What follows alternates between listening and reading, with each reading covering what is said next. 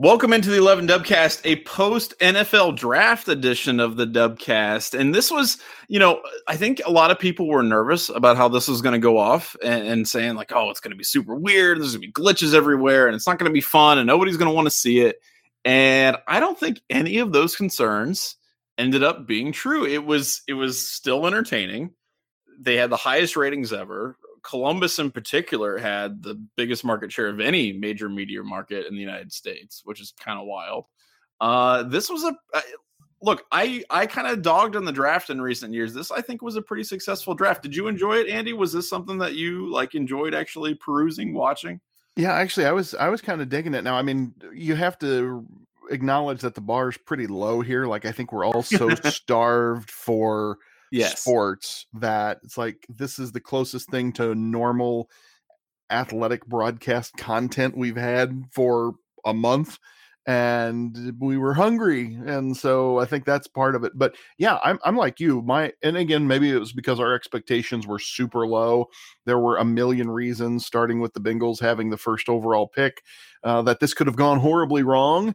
And it was actually, I mean, aside from you had lots of Twitter chatter about ESPN, day one, everybody had a death or some horrible addiction or right. The saddest, or their dog got run over by a oil tanker. I don't know. Like there was some story. And then of course, after that, it was the Luke Bryan.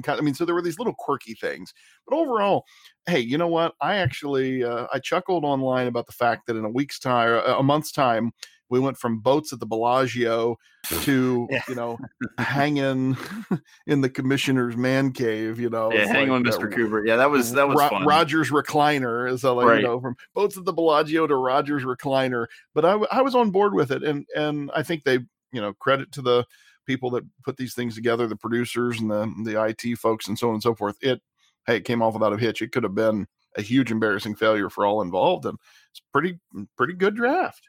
Yeah, it worked out. And honestly, I would prefer the draft to be kind of in this format going forward. I don't need the giant flashy stuff. And I think that's a conversation that we can have on another day. And it's something that I think warrants delving into much deeper, because it really does say a lot about how we choose to consume mass media by virtue of this being so popular. I think that's a larger discussion about how we consume this stuff going forward. But overall, I thought it was really good. Again, it didn't have to devolve into a Werner Herzog documentary, for 5 seconds when they were describing the biographies of these people, and they didn't have to have, impromptu concerts every 5 seconds. But that was in the service of raising a crap ton of money. Now, the NFL, here's the thing I'll say about that before we get into some of the draft picks and stuff, just briefly. The NFL says that they raised $100 million for COVID-19 research and help and things like that, which is great. I'm really happy about that. But I also am kind of I'm curious to see just how much of that was a result of the fundraiser. But regardless, however that ends up working out, they need to do that every year. That needs to be a fixture of the NFL draft, because that was a cool that is a huge opportunity to raise money. I'm all about that. And I mean, the timeliness of it and the cause. We were chuckling in the team Slack feed about the one item on the auction was watching a game in the fan cave there with the commissioner, and it was I think in the first 10 minutes it was open, it was up to some 5-figure $20,000-$30,000 bill. And I said, as far as charity auction items go, that one's actually pretty cool. For all everybody dogs on the commissioner, I would totally go in his basement and watch a football game with him. Just to sit there and have unlimited M&Ms, I think is the description said, and talk football with a guy who literally does it for a living. Yeah, that'd be interesting to sit there and watch a game with somebody who is that immersed in the business of professional football. Yeah, why not? Let's do that. So I definitely think I would game plan for that. I'd start out real friendly and then kind of get increasingly more confrontational as it went on. And you hope Roger, has had a pint or two and loosens up a little bit, and then we can have a conversation. Kind of like how his wardrobe went from day one suit and tie to by the time we got to the last round, it's t-shirt and khakis, Roger. That was a hoot and a holler. I enjoyed that quite a bit. Let's talk a little about the draft picks, because obviously that's kind of the centerpiece of all this. Not a lot of huge surprises up top. I mean, obviously Joe Burrow. I mean, he's not a Buckeye. Yeah, he graduated from Ohio State. He's a Buckeye. Joe Burrow goes to the Bengals, and that's pretty much all right. Cool beans. Jeff Okudah ends up going to the Lions. Chase Young ends up going to the Washington Redskins. So all of that, I think, was pretty predictable. But were there any picks later on down the line that surprised you, or any that you were like particularly happy or upset about? Something that like surprised you? Yeah, I mean the one, and this is a two-parter. So, and I've acknowledged on this podcast before that I'm the odd duck on staff who is a born and raised Buckeye, who roots on Sundays for the Pittsburgh Steelers. Yeah. I was hoping, and a friend of mine in the sports information department is also a Steelers fan, and so we were texting before the draft. The Steelers didn't have a first round pick. And so we were talking about, okay, who comes in second? There's some talk, okay, maybe they take a quarterback. You still wonder, Big Ben needs a better backup or a successor potentially. You look and you said, well, gosh, they really need a running back, because if Connor's injured as he was last season, they had, no running game when Connor went out. So it kind of made sense. Hey, maybe you would see a running back there. And what running back would you like to see go to Pittsburgh? I'd love to have seen J.K. Dobbins go to Pittsburgh. Instead he goes to Baltimore, which, is like an ice pick in my heart. But the one that just, I think, floored me, and I'm not alone in this, I'm sure, in this room, is KJ Hill falling, darn near out of the thing. Yeah, that was wild. Right. I don't know. I mean, I get that people get all jacked up about 40 times, but with the amount of game film you have on that guy, he's Mr. Reliable.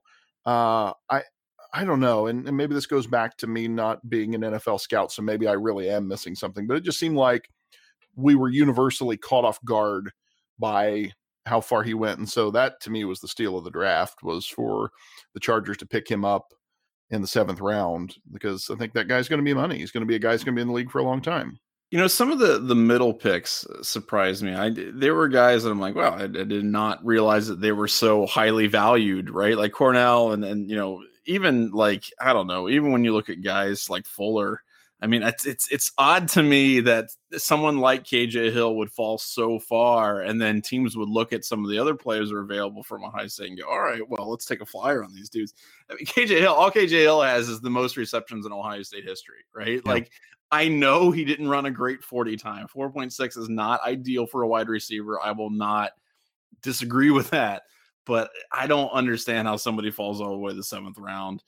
Just based on that, really. I mean, yes, he doesn't have ideal size, but I don't know. It's hard for me to kind of square a guy who tortured cornerbacks, right, for years, and then saw those same cornerbacks get drafted several rounds before him in the NFL draft. So that was the one. I agree with you. That was one that kind of baffled me a little bit. I'm glad he finally did get drafted, but and those are the things in the NFL draft where you're just like, you scratch your head. Every year there's something where you're just like, I don't know why they would bother doing that. Mm-hmm. But it's, it is what it is. And I think he's in a good situation. I think a lot of the Buckeyes ended up in good situations, especially, I mean, J.K. Dobbins, look, I'm a Bengals fan. I don't want J.K. Dobbins to dominate the Bengals and, have all this great success necessarily. And, on a macro scale, but on a micro scale for J.K. Dobbins himself, I think that is an incredibly good situation. You're behind a running back who's, not getting any younger. I would say Ingram has probably got a few more years left, but he's not going to be there forever. And then, of course, you've got like this mind-bending quarterback who can take all kinds of heat off of you in the running game. So I'm excited about that. I want him to have a ton of success because I think he's earned it. And now he's going to have a little bit of a chip on his shoulder because he fell down as far as he did. And really, in my opinion, and again, there were some good running backs taken in the NFL draft, but really inferior, in my opinion, to J.K. Dobbins. You're going to take Taylor. Like, I don't know. So to me, there were some things where if you're an Ohio State fan, you have a little bit of an axe to grind, and you can root for some of these guys in the league to actually make an impact and kind of shut some people up. You had 10 guys drafted. big number. And I think a lot of them have the opportunity to really do some fun things. Yeah, I love that Ohio State, of course, the first round, passing USC with the most first round picks in history, I believe, was the data point. And then Ohio State tying for second among all schools with 10 players drafted. You got to love that. 7 in the top 100. Got to love that. And I think that's Ohio State's biggest recruiting pitch, right? It's, you come to Ohio State and you make the field, you're going to have your name called on Sunday. It's just really incredible. And it's been that way for a long time, but particularly in the Urban Meyer and Ryan Day era, it's just been, you're seeing these, double digit picks almost year in, year out, it feels like. And then they go down through Larry Johnson's resume, the number of guys that he's had on the defensive line, the Boza brothers, and now Chase Young. And I mean, there's, you just go back through any of these position groups. DBU, is there any question that Ohio State is DBU over the last 20 years? No, there is no question. The data, speaks for itself. So, I mean, and it's fun. You like watching these guys that you've rooted for on Saturday. You finally get to cash the paycheck, especially when you know some of their stories. And, you look at, Ohio State's first round draft picks. And I think there was maybe a surprise pick for some folks. Didn't expect to see Damon Arnett sneak up into the first round. But you know what? Man, was there a guy who maybe got picked by a more ideal team in the entire draft than Arnett to the Raiders? I mean, that's beautiful. Look, that's the sign that the universe bends, in the direction of justice, right? Towards Damon Arnett. The fact that he's going to Las Vegas, he's going with the Raiders. That's, you got to. It's beautiful. Yeah, beautiful. that is a sign that the universe can be a just place occasionally. So I agree. That was a lot of fun to see. And I don't know. I mean, overall, like I said, this was I think a really fun draft. The larger question that we're going to have to talk about is, what do these types of sporting events look like in the future? Yes. How much do we integrate the internet, and how much do we, try to do things like streaming and whatnot? Because the mindset that creates this ridiculous event at the Bellagio and all this other stuff, to me, is super outdated. And if the NFL wants to kind of exist in perpetuity,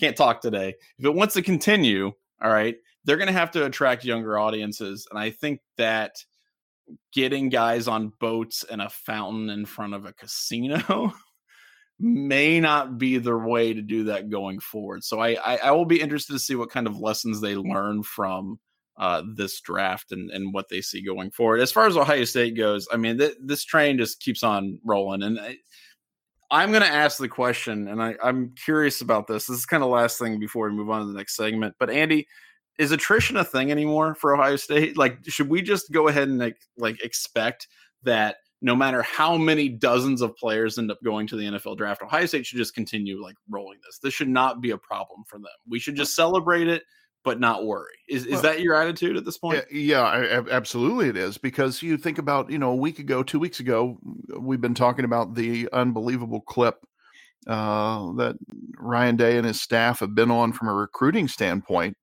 Right. I mean, my gosh, they're number one with a bullet in the recruiting class rankings. And so as long as you're continuing to bring in that volume of talent, okay, now you've tapped the transfer portal, and you've brought in, perhaps the best quarterback in the country next season through the transfer portal, one of the top 2-3 quarterbacks in the country last season already. So you're now at a point, and have been for a few years now, where you can go and get pretty much anybody you want at any position.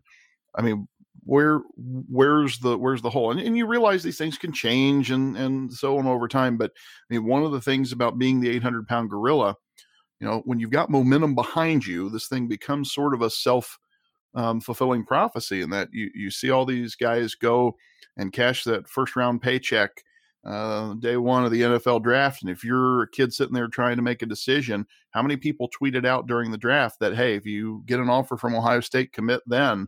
I saw that tweet from a dozen different people. It felt like, I mean, and I'm not talking about random jabronis on the internet, but I mean, like, real people who matter. I mean, that's a heck of a sales pitch. And so then you're able to bring in those 4- and 5-star guys with ease. And because they know. And so then those guys go in and get drafted and so on and so forth. I just don't worry about personnel management all that much, because it's such a well-oiled machine. At as long as you have that infrastructure in place and succession plans for, the key people in those roles, like, Mark Pantoni and so on, you hope they're going to be here forever and a day. But, as long as that infrastructure's there, what's there to worry about? Right. Yeah, and I honestly, like, I'm of the same mind. And look, if Evan Ravenel is out there and telling me to go to Ohio State, yes, then I'm sorry, you got to go to Ohio State, because Rav is incredible and he's an amazing presence on Twitter. And he is an underrated tweeter. You do it. Totally underrated tweeter. If you're not following Ravenel, and if you're not on Twitter, get on Twitter just to follow Ravenel. Yes, I agree. Don't follow us. Follow Rav. Yeah, absolutely. He is a fantastic tweeter. So hopefully we get to see all these hypotheticals in action, like actually on the field sometime soon, because it's great to draft these guys and it's great to talk about the new recruits coming in for Ohio State. But until they actually play games, it's going to be kind of difficult, I think, to sustain that enthusiasm for months and months and months. So hopefully we can get back to some semblance of normalcy. We've seen all kinds of suggestions and talk about what it's going to look like in the future. But that's actually kind of the subject of our next segment here. So we're going to bring on Hunter Sharpless. He's a senior editor at FloSports, covers all kinds of different collegiate sports. And we're going to talk about the finances of the NCAA and what that's going to look like going forward with the situation that we now find ourselves in. Hunter, I'm glad to talk with you. You and I work together a little bit, because one of the sites you write for is Flow Wrestling, and so we work together on some wrestling content. But I was really intrigued last week. You had a really in-depth series, few different articles about the financing of big-time college sports, and you took a look at a few different angles. One of the sports you cover closely is hockey, and so you pose the question, what's the future for hockey if there is no football? Walk us through the reporting you did, because you did a lot of in-depth, data-driven reporting. Kind of what pushed you into looking into the numbers, and what did you find? Yeah, hey guys, thanks for having me on. Really excited to be here. Thanks for coming.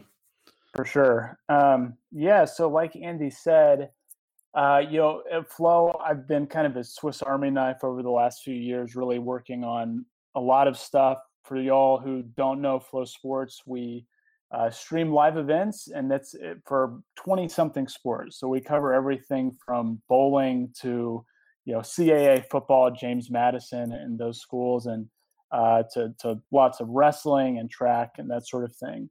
So this project that I've been working on recently, looking into finances in the NCAA, started with the question of what would be the theoretical or possible impact of football either being altered or moved or in some way not normal football this fall. What would be the impact not just to football and to the NCAA, but specifically to non-revenue sports? And that's because that's what we at Flow, that's what we love. That's what we kind of follow. Even in the major sports that we do cover, they're kind of these underserved communities that don't have big national media followings, et cetera.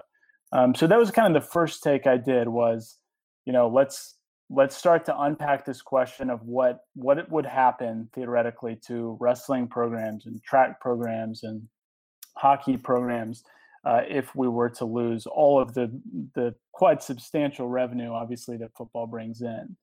A very interesting question. Like, there's a lot there that I've started to unpack, but it's also like, there's so much conjecture and speculation, and that's the whole thing for me with the coronavirus ordeal now beginning, whatever the 7th week of quarantine is. Like, the information that I thought I knew like 3 weeks ago is not, it's not the same information that I have today. And it just, everything is moving so rapidly. It's super wild.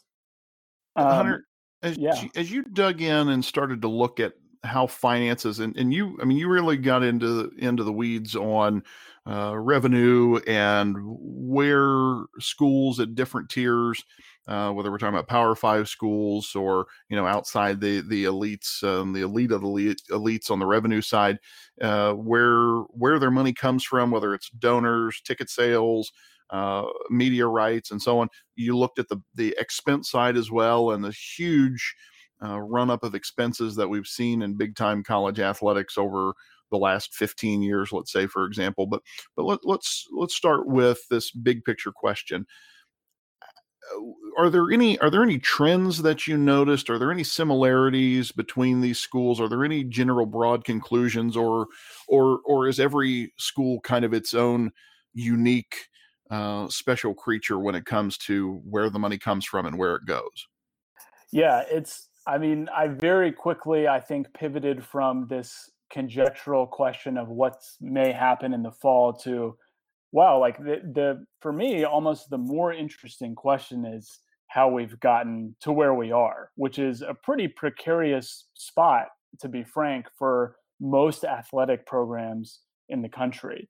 And those things that you're saying, or those what I was looking at, over the past 15 or so years, what have happened to, what's happened to spending, what's happened to revenue. The first thing that I kind of learned was that the Power Five is definitely its own animal, and schools within that, even if it's Ohio State or maybe not a top school like Iowa State, a smaller school but still within a Power Five conference, schools within any of these conferences, for the most part, rely really on three main revenue streams. And Ohio State's revenue sheet in 2018 is a great example of this. But for Power Five schools, ticket sales, media and conference distributions, and donor contributions are really the kind of three main legs that their athletic departments kind of stand on. There's some other, corporate sponsorship and things like that have started to take off. It really depends on the school. For Texas, here in Austin, for example, lots of media here, lots of opportunities there, so much so that the schools reports that 22% of UT's revenue in 2018 came from that category.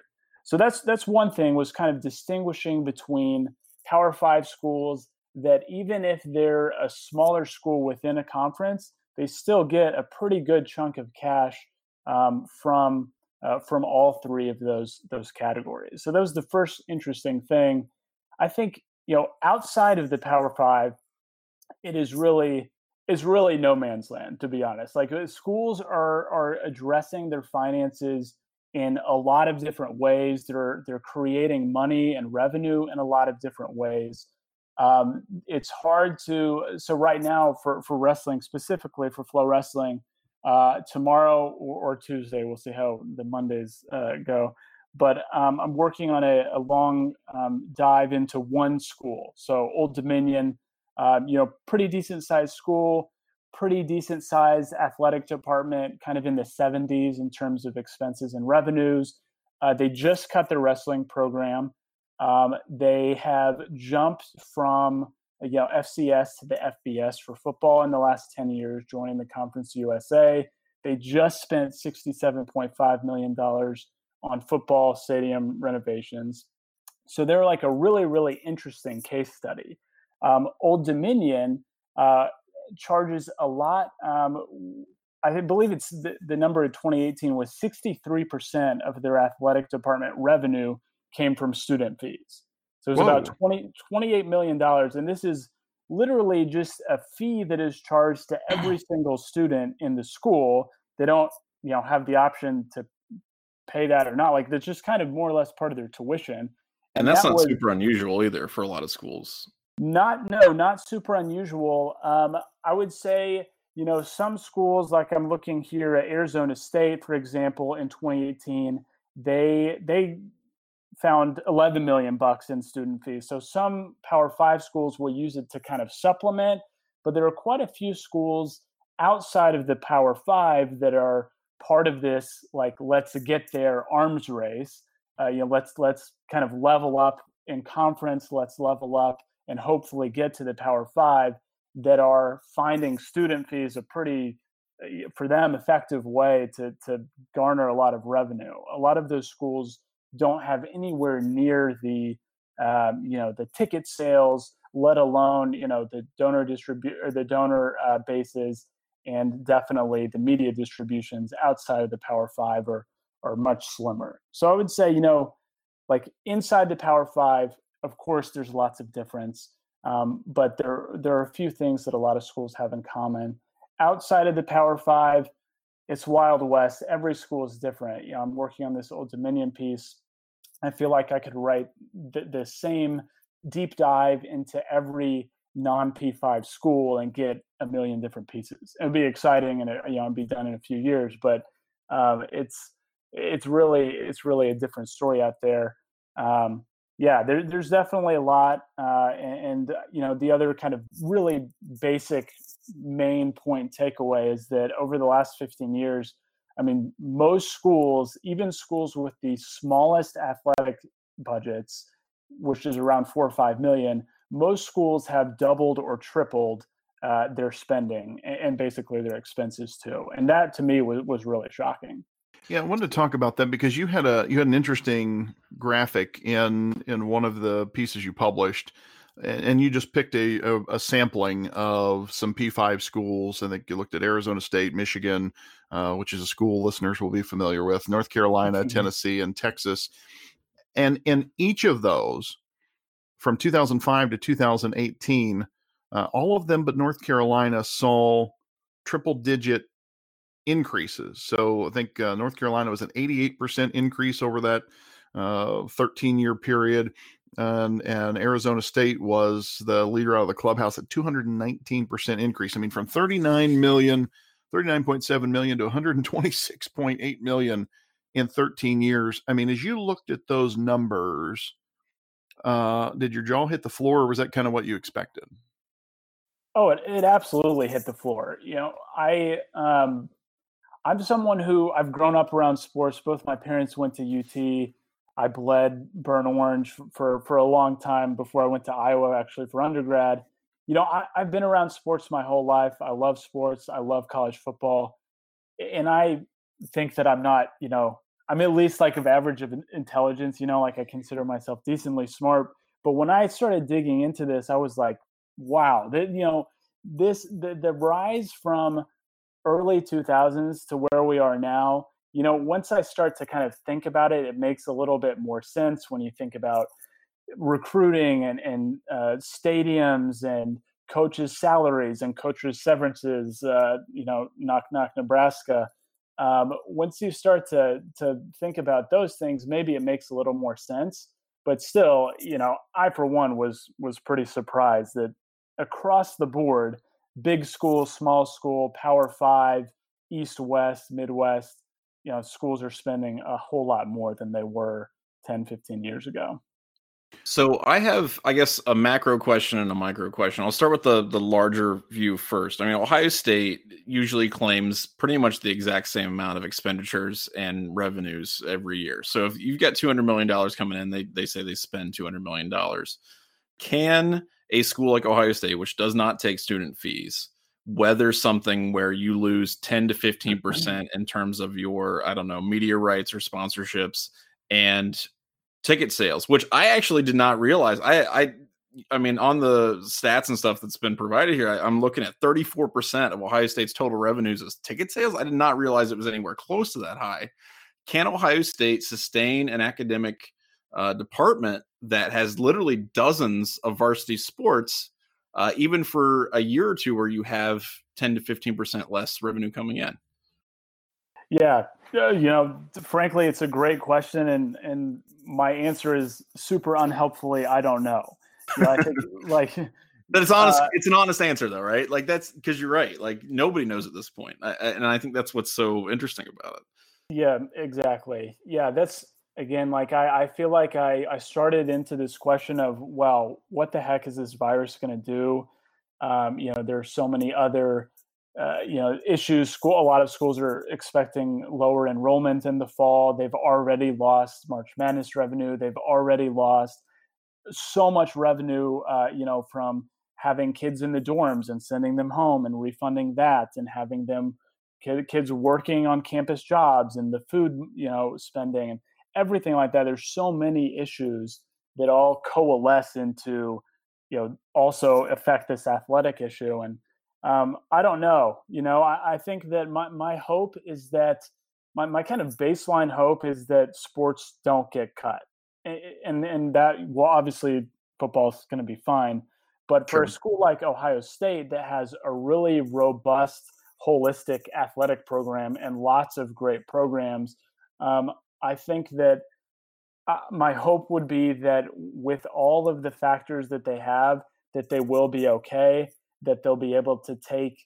a brief, if it's 1 to 2 years, to take a hit, but after that to kind of keep spending relatively low in the few years following to make up for that. Because everybody has been, from my point of view, has been kind of involved in this arms race. And this isn't, I don't think, just an NCAA deal. I mean, I'm a big soccer fan, I'm a big European soccer fan, and clubs over there are really struggling, like professional Big Five European soccer teams. And part of it has been like the transfer bubble that has happened over there with clubs spending astronomical numbers. So I do not think that this is an NCAA only problem. Ohio State was one of 3 schools in 2018 to report over $200 million in revenue. Obviously, they're going to take a big hit this year, no matter what happens to football. But I think that these types of schools, and there aren't that many, will be okay. It is kind of the other ones, that I do worry a lot more about. Right. And that was kind of that was actually going to be kind of my micro question, because let's say that you're a high school senior this year, and like I'm a high school teacher. I've got students who are going to D1 schools, but they're not playing football, right? So they're playing like, women's soccer and rowing and things like that. Do those students in the immediate future, do you think they should be concerned about the status of their scholarships or the status of their sport even at those schools? Or is that something that maybe felt like a little bit farther down the line as opposed to something in the immediate future? Yeah, I think that there's a lot more. There are a lot of factors that complicate the issue. Probably the foremost of which is Title IX. Yeah. Schools that have that may have an extra varsity sport that's a men's sport. That's where, that's why as a wrestling fan, I do get a little scared about certain schools. And I've not gone into every single, and all this is public information, but I haven't gone into every athletics department and looked at the Title IX implications and if schools may cut sports. So far, Old Dominion cut the wrestling program. They said they were making the decision before the coronavirus situation even happened. Cincinnati cut their men's soccer program. I haven't really taken a deep dive into that athletic department yet. Again, super not helpful. I don't know. I would say it's really, really a case-by-case basis with those kind of weighed Title IX implications. There were some athletic directors or commissioners of some smaller conferences who basically asked the NCAA to relax some regulations for the few years in the foreseeable future. NCAA said no.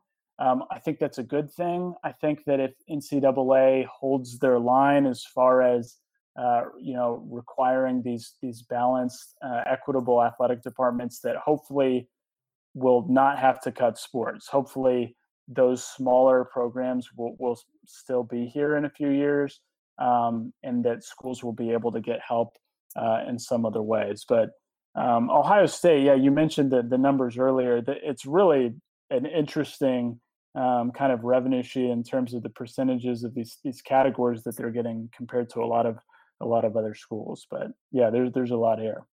Your colleague, and you brought up Title IX, but your colleague Andrew Spey at Flow Wrestling had an interesting thread on Twitter when Old Dominion announced that they were cutting their wrestling program, and that was about the same time that Cincinnati was cutting their soccer program. And Spey made the point that a D1 football program is expensive, particularly when you move, as you noted, ODU did, up to the big leagues of the FBS. And so with the NCAA requiring 7 men's programs, You look and say, okay, football, basketball are the revenue sports. And then so after that, anything beyond that 7 sport minimum in a non-revenue space, could be easy pickings for an athletic director who needs to cut budget. Some sports, and it's interesting to get down into the weeds of how different sports are funded at different schools, because you look and say, sports like golf and tennis may be self-funding because of the kind of kids and wealthy backgrounds that the student athletes come from. Sports like baseball might be more rooted in regionally if you're in the Southeast, so there's a lot of different factors that come into play. But there's a line, right? If you kind of looked at your local program, stacked up the expenses top to bottom, you might look and say, okay, the most expensive programs are the ones that are in the deepest hole every year on the non-revenue side in men's sports could be on the chopping block. Is that how you see it after you looked at the data? I think so, unfortunately. But for me, the other really kind of crappy thing for non-revenue sports is that outside of the Power Five, football is not really a revenue sport. like football actually, it costs so much money at so many other schools outside of the Power Five. In the Power Five schools, it does cost a ton of money, but they're able to make it up with all of mostly the media and the ticket sales. But for example, Old Dominion, which I've been looking really in depth at, it costs them more than 2 times operating expenses per participant for football than it does for wrestling, which they just cut. Football obviously has a whole lot more players on the roster. It has bigger, facilities needs. It has bigger coaches' salaries. Everything is more expensive for football. So I've started to think about football outside of the Power Five, not as a revenue sport, but actually as an expense sport. It just costs a whole lot of money. And those schools outside of the Power Five are almost never making it up and making up the expenses with revenues. And Old Dominion's really a case in point. Again, you have 2.5 times basically more per athlete for football than for wrestling.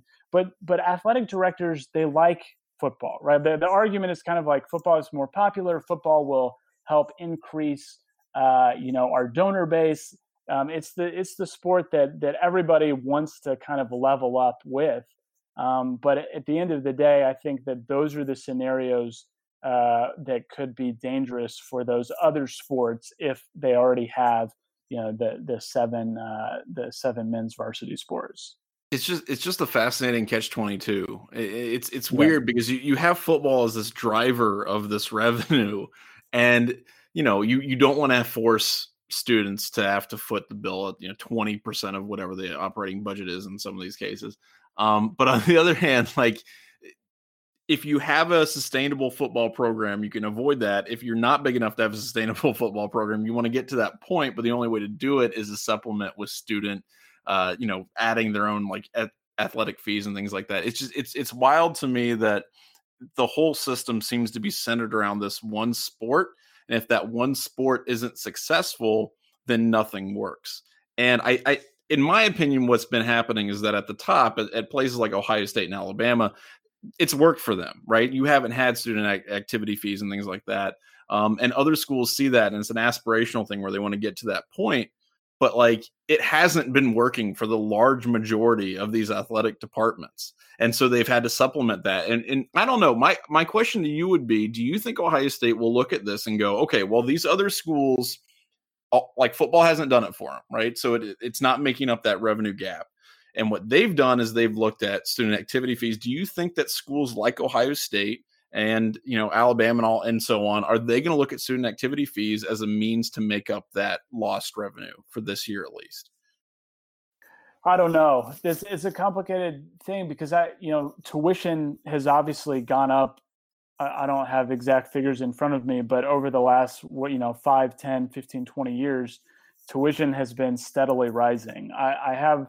My gut would say I don't think that student fees, that charging students more would be the first gut reaction for the school to do. I kind of wonder about donor bases and like, schools, a combination of aggressively cutting as many expenses as they can, plus really petitioning donors, and maybe just trying to hold the line for a year or two and then get back. But probably when they get back, have a little bit more of an austere approach in terms of their spending. That's just kind of like what I feel like would happen. Because like I said, tuition has been going up so much. It's hard to see a huge university like Ohio. I mean, they can make a lot of money, but I don't know that they would do that. Interesting. Hunter, last question for you here. This has been, I think, really insightful. But as you looked into the huge rise in expenses of these athletic departments, different sizes and scopes, but we were looking at 219% increase in expenses over a 13-year period for a school like Arizona State. What's your sense of where the biggest chunk of that extra money, let's say, is gone? Is that just the general march of inflation, so to speak, or lifestyle creep? But is it facilities? Is it, we look at coaching salaries a lot every time, new coach comes on board, he makes more money. Where do you see the biggest chunk of the money going in terms of this outsized growth in spending over the past 15 years? Yeah. Again, a little different for every school, but I think in all, kind of what I've seen is that it's a little bit in every category. A lot of schools, most schools are spending more in every category than they were back in 2005.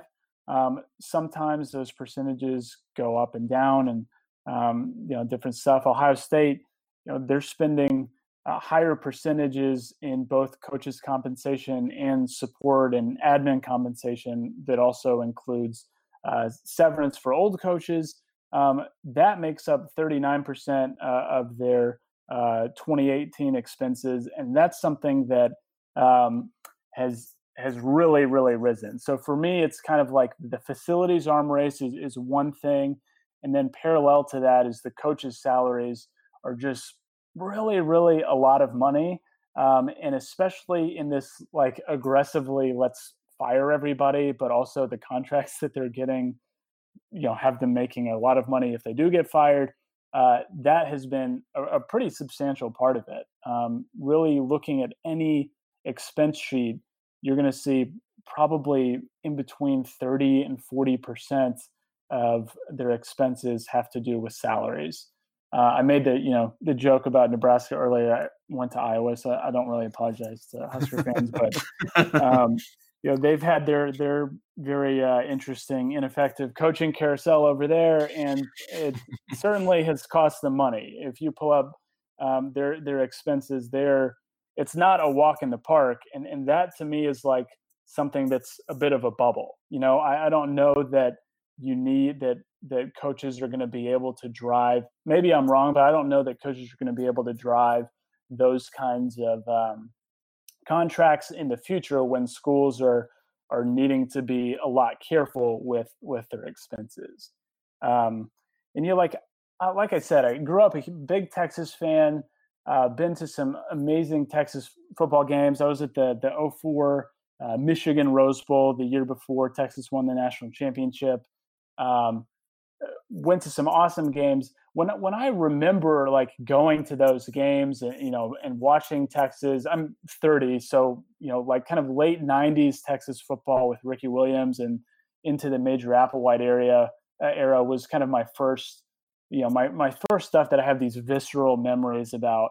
When I like think about that time of college football, when schools were spending a third of what they're spending now, I don't think it was like worse. Like I struggle to see, Right. I guess, how football is 3 times better than it was in the early 2000s when schools were spending a lot less money. So that's the question that I feel like has started to haunt me, is like, is the end product of all of this making sports better, whether that's football or other sports? I think about really vibrant high school athletic departments that have a whole bunch of different. I was a high school teacher for a few years, and I loved going to every everything that I could. It's such a cool part of a school. One last Old Dominion thing, they did make this jump from up to the FBS into the Conference USA. I think it was in 2013 or 2014. They had a couple okay years. I think they went to a bowl once. They went 1-11 in the Conference USA this year with a 3-point win over like Norfolk State is their one win. They and this is part of a more nationwide trend, but they've seen 3 years of declining attendance at their football stadium, which they just spent a lot of money on. But before they jumped up, they had actually really similar and sometimes higher attendance numbers. And this was when they were spending a lot less on their football program, but they were still getting 20,000 people, 19,000 people to that stadium. And I just want to kind of ask this question and think about this question of like, what is this arms race? Like, what is the race to the Power Five, and why is that like inherently better to athletic directors or to donors, to people who are hyping this race up? Why is that better than these really great programs that have great community engagement at smaller levels?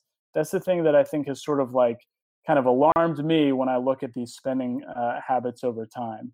But yeah, I think that there's so many things to dig into here. And obviously you guys with Ohio State, I think there's a school that will be able to weather the storm, hopefully does not cut sports, and will be able to come out of this on the other side.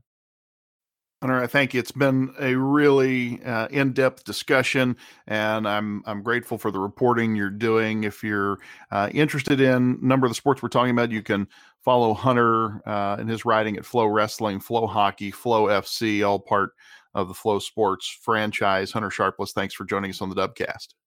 Yeah, guys, thanks for having me. Thanks again to Hunter Sharpless for coming on and having a really great and engaging discussion with us. That was awesome. That's something that has to be talked about and will be talked about for a long, long time going forward, even as we get back into some semblance of normalcy. It's a hugely, hugely important thing to think about and talk about. It's something that I've written about extensively on the site, and we're going to have to make some hard choices, I think, as college sports fans.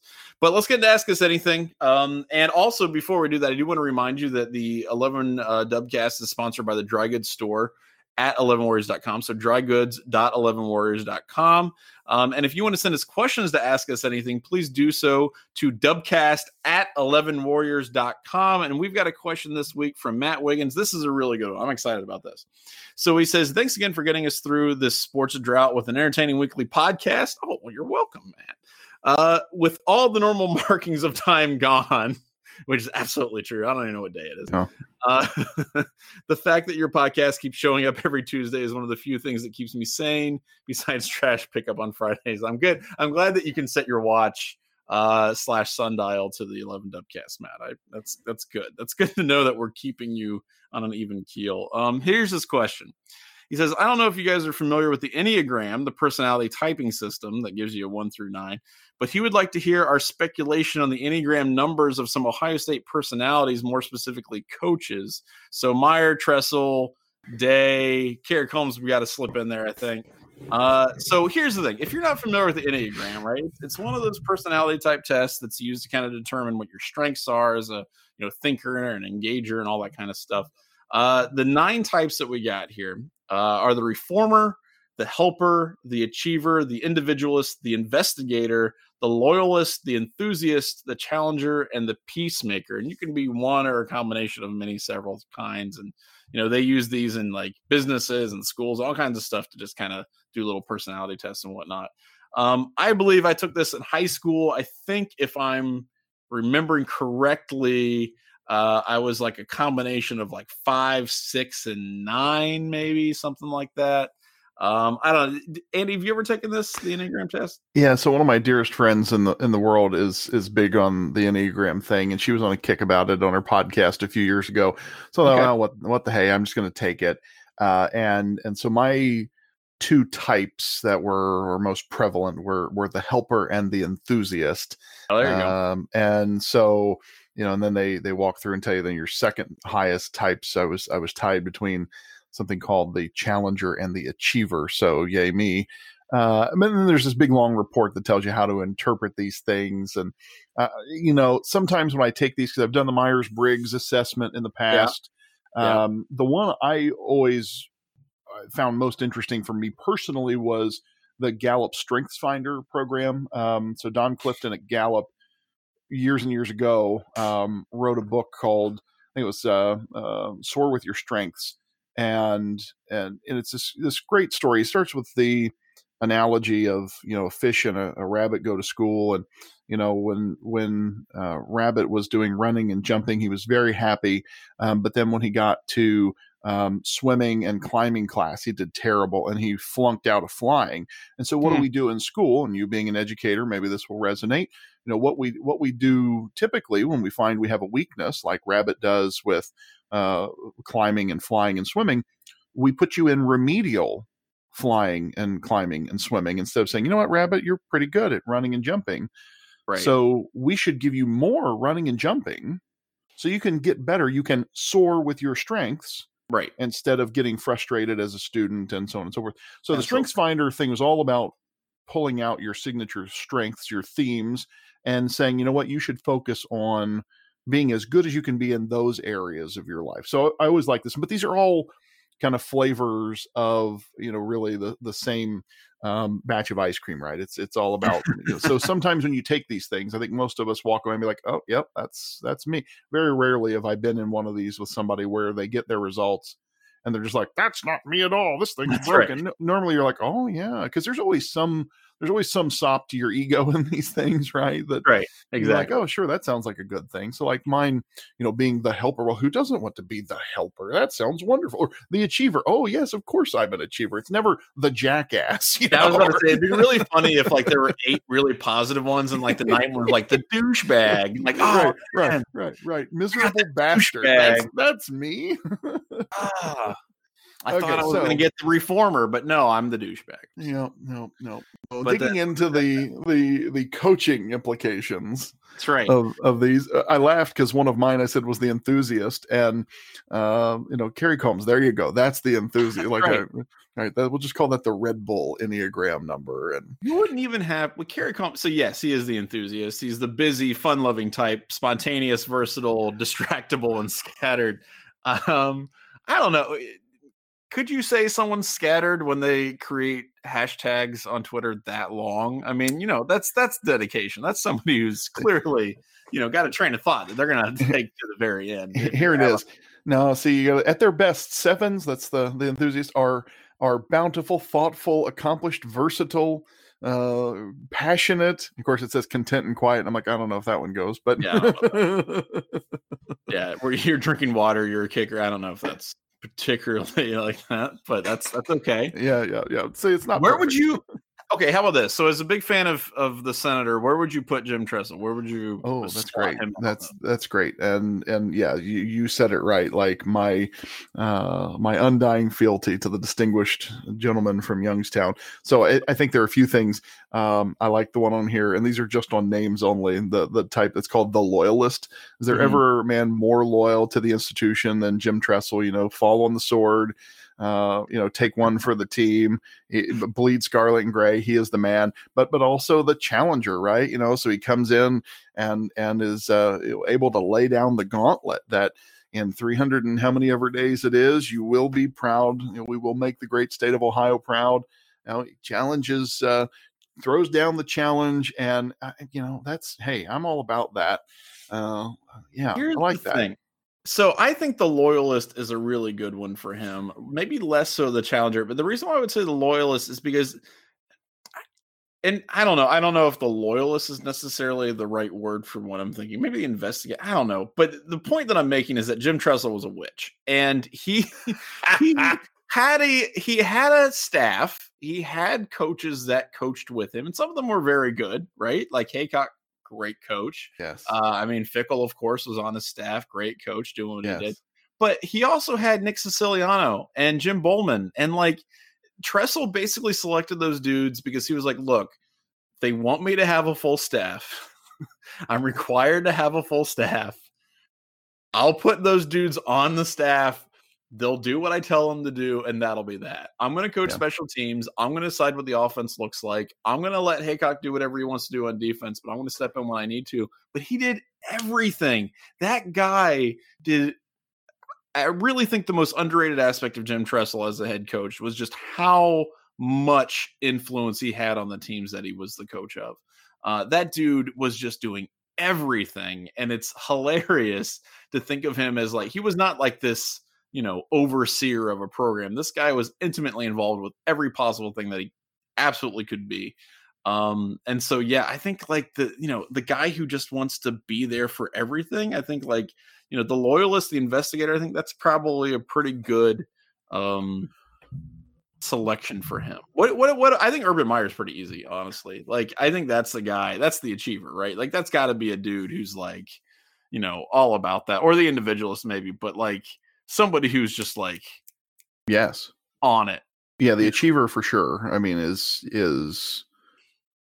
the other one I like, and this is going back to the Strengths Finder one. So one of my signature themes in Strengths Finder is one that they call Maximizer. So your deal is not taking something that's broken and making it good. But taking something that's good and making it exceptional. So you look at an Urban Meyer, and everywhere he went, he left kind of the exceptional version. So you go into actually, well, I'm gonna interrupt you to correct myself. I think the Challenger actually works even better than that.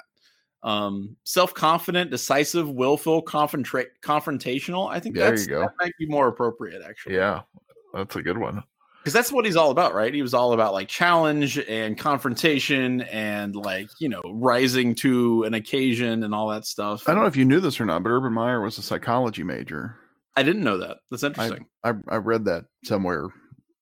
Some sports writer, which would make sense, right? Like, and a lot of good coaches, a lot of great coaches have been, that's the field of study that they've had. Or in the case of Jim Tressel, who has the same academic background that I do, is in education, right? Like, he's got his master's in education. That's what he ended up doing after he left his undergrad experience. Well, and look at him now, right? Right, exactly. President of a university. I mean, it fits right in. Yeah, that's brilliant. I want to go, this is random aside, but you got me thinking about coaching trees and Jim Tressel, because he is my favorite by far. Sure. Of the Ohio State coaches of my lifetime anyway. But looking at his coaching tree is really interesting. So quite a few of his former assistants became Division I, either college or NFL head coaches. And it's interesting to go down through this list and look at, okay, Tim Beckman had stints at Toledo in Illinois. Okay, right. Maybe not super successful. Mark D'Antonio. Hey, you know what? That guy, pretty good at coaching college football, all things considered. Maybe the latter part of his tenure at Michigan State was suboptimal. Maybe he suffered from some of the same loyalty-related issues as his mentor. But hey, Luke Fickell. You know what? That guy looks like he might be a pretty good college football coach. Rowing the boat, PJ Fleck is in the Tressel coaching tree. But hey, here we got one not so good. Darrell Hazel, right. Decent tenure at Kent State, not so good at Purdue. Yeah. Likewise, Paul Haynes at Kent State. Maybe not super exciting. But John Haycock, Mark Mangino, Mark Snyder, all ones that are maybe in the less exciting. But Mel Tucker, hey, now all of a sudden, you know what?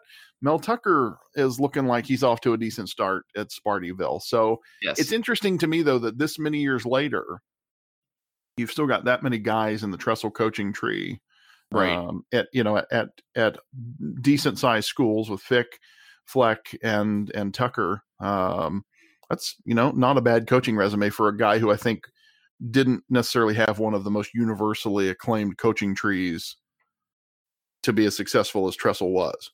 Well, he's definitely not a guy that people point to, right? Right. When they say like, this is the amazing coaching tree, exactly. Yeah. Coach. But they should. I mean, I think that's a good point. I think they definitely should think about that. Last thing before we get out of here. Okay. Number 9, the peacemaker, the easygoing, self-effacing type, receptive, reassuring, agreeable, and complacent. Like, I know that last adjective is not something that you would probably apply to any college football coach, but prior to that, do you think there's any college football coach that could apply to the peacemaker could be the easygoing, self-effacing type? Well, the guy I think of as soon as you were reading that was Larry Johnson, on the current staff. There you go. Because he's maybe my favorite character on the current coaching staff. Just seems like maybe the most genuinely likable human being on the planet. He always seems like, he's just positive, upbeat. Players love him. You follow him on Twitter, and his little emoji when he sends out a boom for a commitment. It's just wholesome. It's kind of a guy. And so while he's out there on the field, giving guys the business, you get the impression he's also not the guy who's knocking them upside the head, calling them so and so blankety blank. That he coaches more the way you described the peacemaker than let's say the Mike Leach school of coaching, as an example. Right. Yes. And that's what's interesting to me, because I think there is room for pretty much any personality type in college sports, or any sports really. And I don't know that any coach at a high level is going to be easygoing, right? They're not going to be like, okay, guys, we're just going to, kind of screw around today and have a good time. Whatever. they've all got agendas and plans and things that they're trying to accomplish. You got to be a driven person to do that. You can't, just kind of go with the flow in a lot of senses. But I also think that there are a lot of coaches who are self-confident enough to go, you know what, like, I'm not stressed about the image that I project. I'm not stressed about like what people think of me, all this other stuff. I think there's a number of coaches, like you said, with Larry Johnson, some other guys who are just like, I'm good at what I do and I don't worry about it. And I don't need to be performative in any way. I just kind of go with the flow. And I appreciate guys like that. I enjoy coaches like Jeff Hafley. Jeff Hafley is not a high-strung Urban Meyer type. Ryan Day, I don't think, is a high-strung Urban Meyer type. That guy is a dude who just kind of knows that he's really, really smart and knows exactly how to coach a football team, and he's super confident in that. And that's enough sometimes. That's enough to make you really, really successful in sports. What I find really interesting is to see, you have, and this is one of the things that they've said, because I've taken some of these assessments more than once. So like StrengthsFinder, I've done. And they change at least twice. That's right. Maybe 3 times, but at least twice. They do change, and it's interesting because in theory they shouldn't change that much, right? Like like who you are, your personality, the nuts and bolts of you, your experience has changed. So maybe how you express some of those personality traits. But it's really interesting to see, how those have developed over time. And so you wonder, okay, 20 years from now, how will Ryan Day's personality manifest itself any differently than it does today? Those are kind of interesting concepts. He seems exactly what you described today, but you wonder, when the hair's all gray, that's right. How long is that sustainable? That's a good point. So we'll keep an eye on that. We'll see what the evolution is. We'll see what kind of personality the staff takes on, because that always changes, especially when you have so much staff turnover. Like, you never know what the vibe you're going to be getting, but hopefully we'll get to find out. And hopefully, college sports come back sooner than later. We whip this, COVID-19 thing and kick its ass a little bit, and we'll do what we need to do. And I don't know. I'm optimistic. I'll be honest, Andy. Like, I'm feeling a little optimistic right now. I think people understand that they want to get back to normal. I think most people understand what we got to do to get back to normal. So, I don't know. I'm feeling okay about it. We'll see what happens the next few months, but we'll definitely keep monitoring it and talking about it and having a great Dubcast. So this was a good time. This is a good Dubcast. I'm happy with it. Thank you, Andy. Obviously, having a great time with you this week. And for everybody listening, we'll see you next time. So I'm Johnny. I'm Andy. Peace out.